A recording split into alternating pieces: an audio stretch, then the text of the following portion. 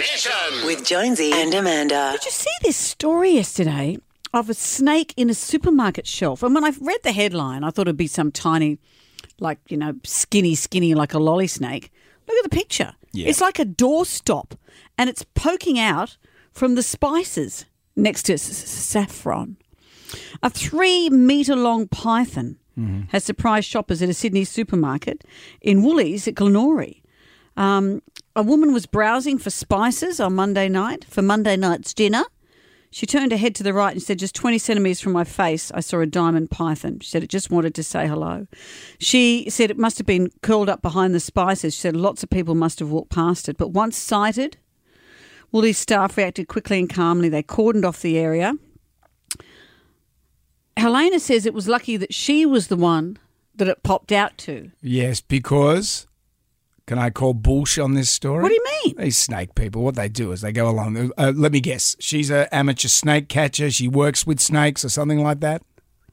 She's a volunteer, previously a volunteer snake catcher, but all her equipment was at home. Oh, of course, including the snake that she took into the shop. So, wow. They do it for Instagram. Wow. Are you saying they do all these nuts? How could someone not notice you take a snake you go into in with the a bag, shops? it's a diamond python. It's hardly deadly. But so this area is near bushland. Why can't you believe it happened? Because, look, we're all talking about it. I'm just calling bullshit on it, okay? It's bullshit. Wow, Brendan. You're such a sucker. You're such a city folk sucker. This is what they do in the country all the time. They throw a snake at you. There you go, mate. So you're saying she went into Woolworths, went around the spice area, yes, put a 3-metre diamond python in amongst... No, I'm not this saying is what that. you're saying. I'm just calling bullshit. How feasibly does that happen? She put a 3-metre... How long's 3 metres? It's 11 foot. It's the size of a surfboard, is it? Yeah, but they're not rigid. It's not a big stiff snake. It rounds up. So she goes bloom and puts it in behind the spices, behind the produce, behind the somethings. How does that even happen? It's like that and guy. And then she hangs around there for an hour until it pokes its head out. I've met a lot of snake people in my time, and they're a little bit out there, okay? I'm just saying, unless you're Slash in a rock band or Alice Cooper. To what end has she done this? To get attention for her snake catching abilities. Oh, she's great. Let's make her host a current affair. She'll be replacing you on Australia Now and Then. And sucko to you.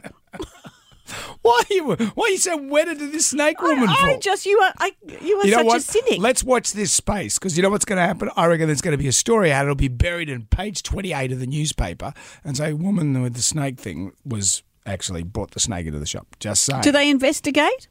No, probably not. Well, so It'll be we're gone, not. Yeah, exactly. I'm just saying. Mark my words. Okay. It's like the guy that at the service station, the snake was in the car. Did you not see that? No. What story is that? Oh, there was a story, and the guy. Lucky this snake catcher was here with the mobile number for his snake catching business on the side of his truck. You know. Come on. It's like me walking into a supermarket and saying... With a kangaroo. Wow. Look, how did that get in here? Look at all these Elton John records that I've got here. Oh, what are the chances? I don't think that'd be on Instagram. That's the difference. Anyway. Well, what a cynic. Watch this space. I'm not a cynic. I just know it. Okay. Jonesy and Amanda's Jam Nation.